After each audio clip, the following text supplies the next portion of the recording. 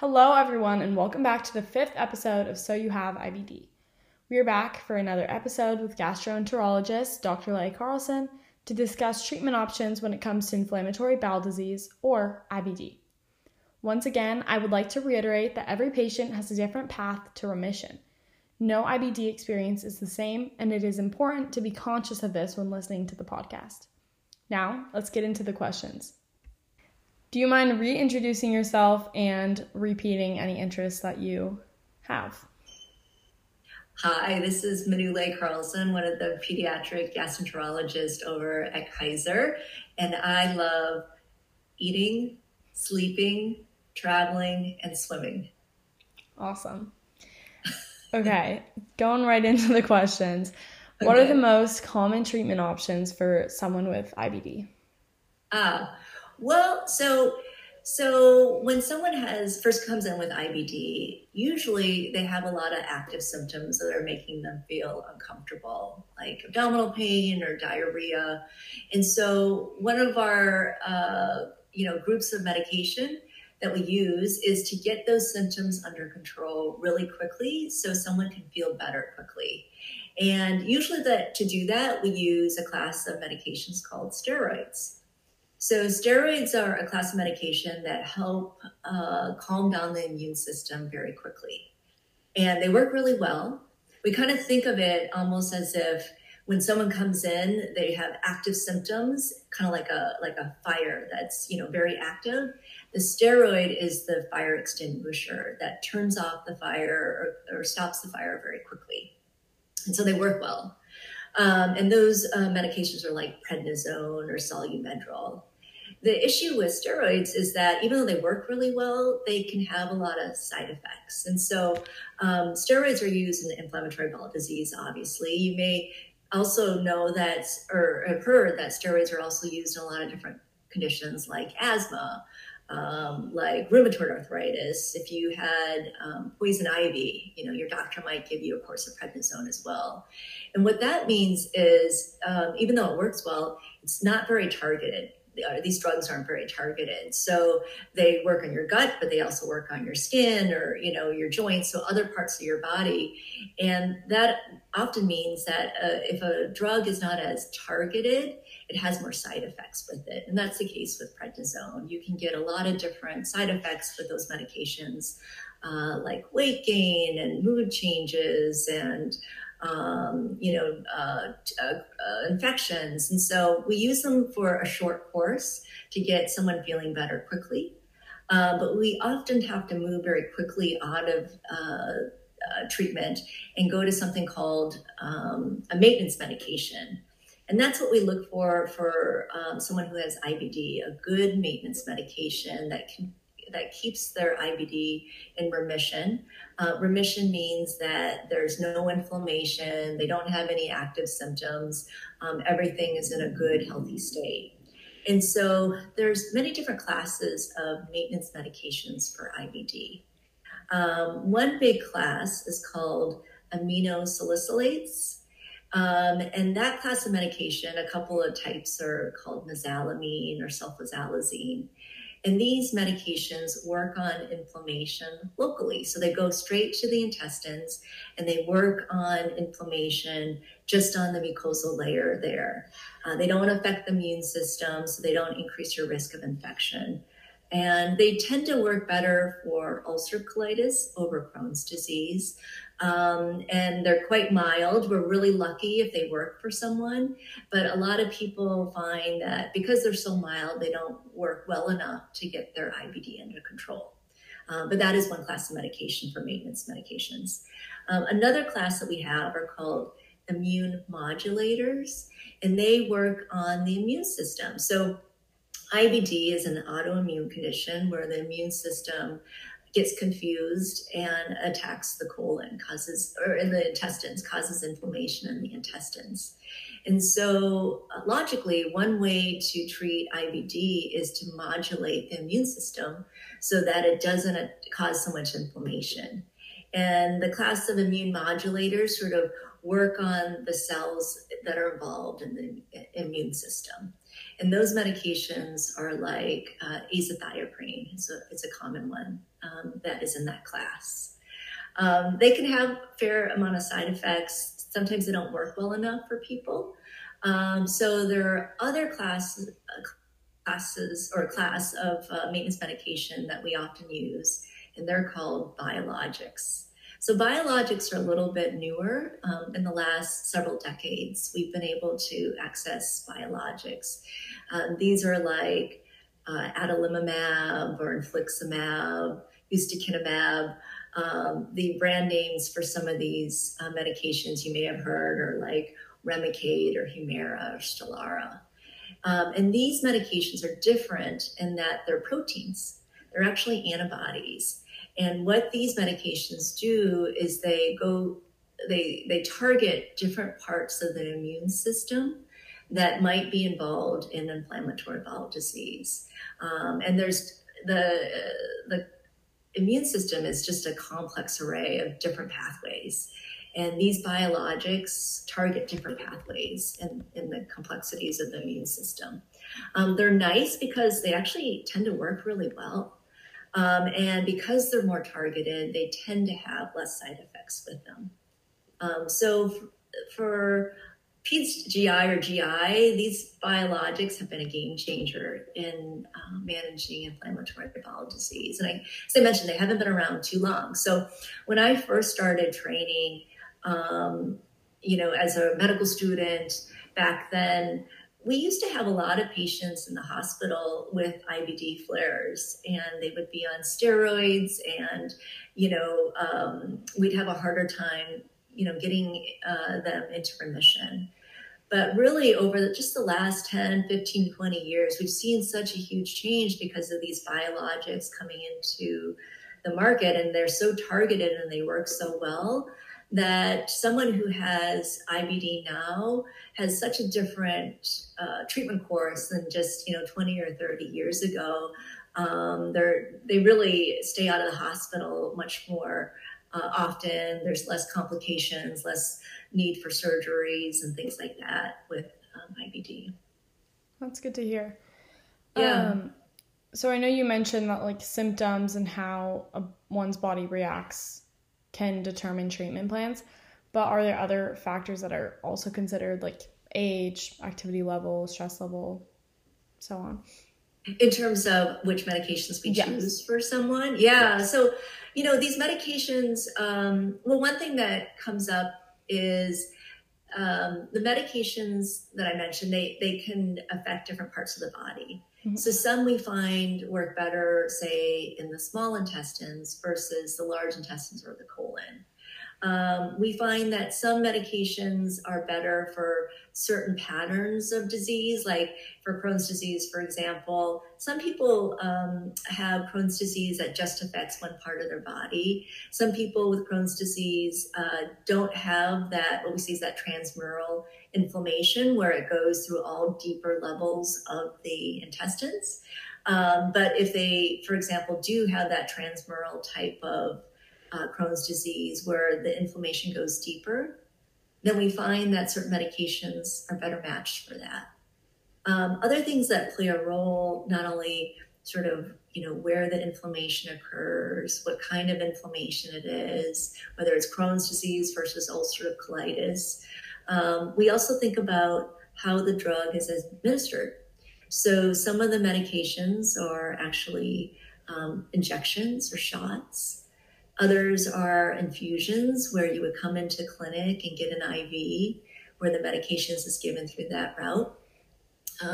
So sometimes, for example, when we have a patient who hates shots, and they would get really scared with shots, then maybe those type of medications aren't a good fit for them.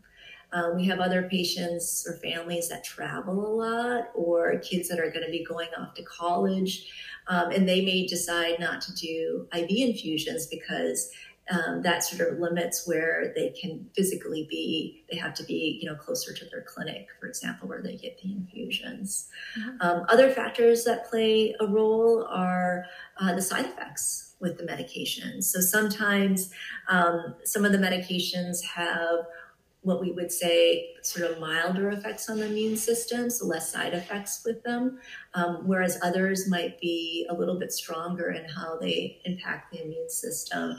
And with that may have more side effects that play a role in our decision in terms of which medication would be best for that patient.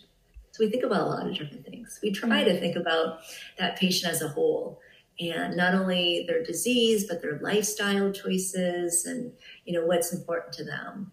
And that's how we try to find the best medication. So I know you mentioned that like targeting a specific area can definitely be hard with some types of drugs, but what are other limitations of like current treatments? Well, there's, some things that we find is some medications just don't work. Sometimes someone has a side effect to them, and that you have to move on to something else. We actually sometimes have to pair up drugs and do more than one. There's other things that play a role in that sometimes people don't have access to these medications. So one of the unfortunate things is, even though some of these medications that I mentioned, like biologics, can be really great, they're super expensive, like literally thousands and thousands of dollars for one dose of a medication. And realistically, sometimes people don't have access to them for whatever reason. Either they don't have insurance or their insurance doesn't cover it. So that also plays a role in which medication we can offer. Do you have additional symptom managements that can be used alongside medication? So more like definitely traditional practices? Yeah. So medication is one component, but, as I mentioned, it kind of goes back to the fact that IBD is complex. And so, these medications, maybe they'll work on the immune system, for example, but we know that there are other complexities about IBD. So to answer your question, we really try to take more of a holistic sort of approach to managing it. Even though IBD medications are really important and powerful, there are other factors. So there's been a lot of research about diet and IBD. And whether, there are certain foods to avoid or foods to eat that can control IBD. And it's still, I would have to say there isn't one diet that works best. We do see that with perhaps Crohn's disease versus ulcerative colitis, the data shows that diet plays a bigger role with Crohn's disease over ulcerative colitis. But there are certain diets that people, if they're interested in, especially if they have Crohn's disease, that can help manage their IBD better, potentially.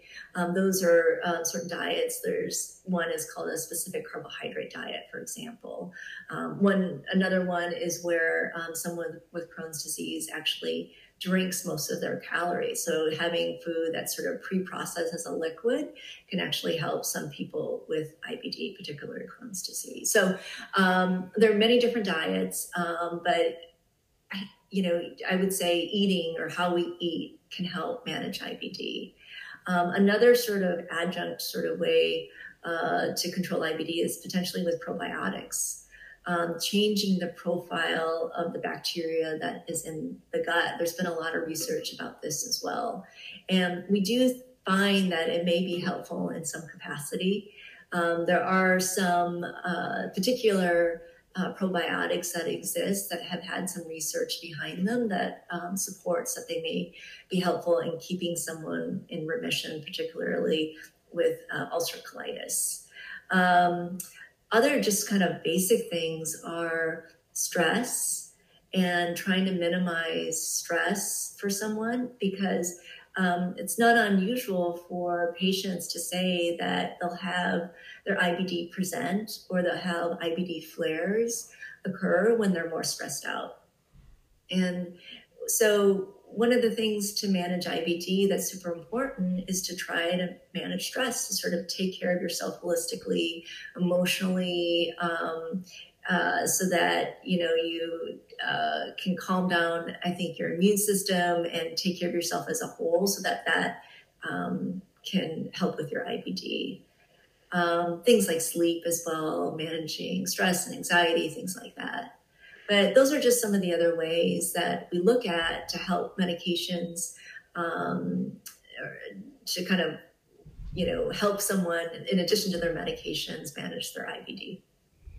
Hey, you read my mind on the Crohn's disease because I was about to ask if that was like really true, if diet was more effective for Crohn's disease. And B, I've also noticed like a pattern for myself of the stress and connections to flare-ups.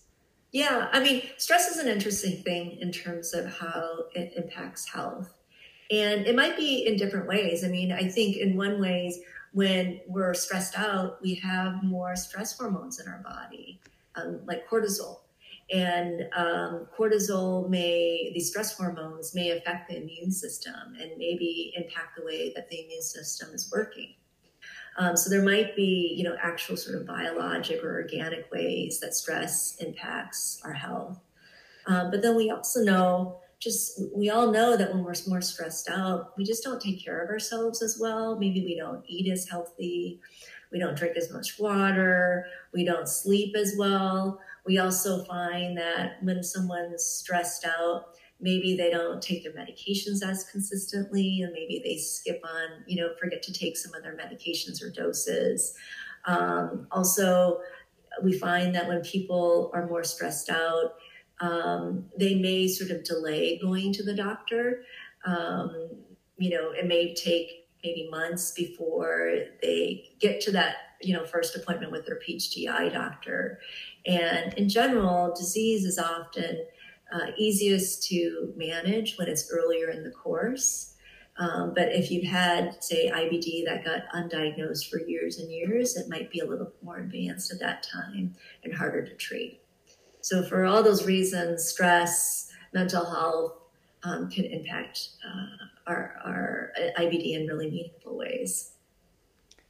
And then I know you mentioned, obviously it varies for everyone, but are there certain patterns of someone's diet that you've seen like that are consistently successful, like a dairy-less or gluten? Yeah, it's a really good question. And I would have to say there isn't like certain foods, like dairy and gluten are two foods that come up a lot for a lot of different diseases. And in the discussion of diet, those are the two that are always focused on. And I wouldn't say that going dairy-free or gluten-free help most people. It's really hard to say. I would say that just eating healthy in general probably helps IBD, most people with IBD in some way. So, and what I mean by healthy eating mainly is plant-based eating. So eating a lot of fruits and vegetables, avoiding a lot of processed food or junk food. That means avoiding a lot of preservatives or additives. Just eating lots of fruits and vegetables, lots of fiber, whole grain, not processed grains. And then I wouldn't say, in my experience or from hearing from patients, that eating vegetarian is necessarily better for their IBD management, but we do see that avoiding or eating lean protein is probably healthier for someone. And what I mean by lean protein is more like eggs or tofu or chicken rather than pork or beef. But yeah, so in general, I would say just eating healthy, plant-based, avoiding processed food helps control IBD or helps IBD patients feel healthier. Okay. For a newly diagnosed patient looking to learn more about managing their symptoms, what do you think is a good resource that they can use? Yeah, I mean, it's funny with IBD, everyone's so different. I mean, we all know we're all so different, right? And so it's the same way with IBD. There's a whole range of different IBD presentations in terms of severity, in terms of what people experience. So we're very unique. And so sometimes, you know, the internet can be really helpful, but sometimes it can be quite the opposite, as we all know. And I think with IBD, because it's so unique for each person, sometimes when you are on the internet and you read about someone else's experience, um, maybe it can be helpful, but we do have to sort of take in that information with a grain of salt, if you will, because their IBD can be very, very different from your own. Mm-hmm. You know, there's a lot of information out there in the internet. Some of it might be helpful to you, some may not. I would have to say that the most established internet resource is ccfa.org. That's the Crohn's and Colitis Foundation. They're the most reputable IBD organization out there. And I would say that is a great resource for learning about IBD, learning about meds, learning about how to control symptoms, because it's research-based. Mm-hmm. And so, yeah, I mean, I think those are the main thing. Certainly, I do often encourage patients with IBD to have their own community and, you know, talk to other people with IBD and kind of learn about it, but always, again, understanding that your body and your IBD might be very, very different from someone else's. Yeah, one thing I hadn't known is that through the Crohn's and Colitis Foundation website, you can like find support groups in your area. Yeah, yeah. Good resources like that. Okay, last question is, what do you think is the future of treating IBD and how do you think it will change? Oh, it's a really good question. I mean, I would have to say where I am, I'm sort of mid-career, if you will. So I've seen a lot of, just in my, you know, let's see, I don't know, 20 plus years since I, you know, first started medical school, IBD has just transformed so much over the last 20 or so years. As I mentioned, the biologics, the introduction of biologics has really, really changed IBD. So, which I guess makes me think about the future. I totally think I wouldn't be surprised the next 20 years is going to be totally different than it is right now. Mm-hmm. And, you know, one thing that I think will happen, well, I already know it's happening, is a lot more drugs will come onto the market. And they already are. And I suspect that these drugs will probably end up being more targeted. Again, if you think about the steroids being, you know, not as targeted, very general anti-inflammatory, or, you know, medications that affect the immune system, whereas the biologics are more targeted. I wonder in the future if they're going to become even more targeted. So they really zone in on one pathway and have hopefully less side effects because they are more targeted. So more drugs, probably more targeted drugs. The other thing that I hope will happen in the future is that, you know, I don't know if there can be a blood test or some way to predict whether or not someone's going to respond to a particular medication. So right now, you know, when we have a new IBD patient, we really don't know if they're going to respond to infliximab versus ustekinumab. You know, we have research studies that kind of can help you, can guide you. But really, for that individual person, we don't know whether their IBD is going to respond to that medication.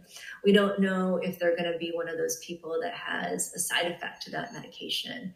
So in the future, I don't know, in 20, 30, or 50 years, I think one of the things that I guess will happen with modern medicine is that it will be better at predicting whether a medication is going to work for someone and whether or not they're going to have a side effect to that medication.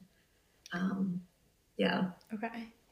Do you think that surgery is like still pretty prominent as a treatment right now, or is it still like continuing to separate or like go a different direction than surgery nowadays? Yeah, I mean, I think the general trend is because medications are more effective and they have less side effects with it, then they prevent complications from IBD, which would require surgery.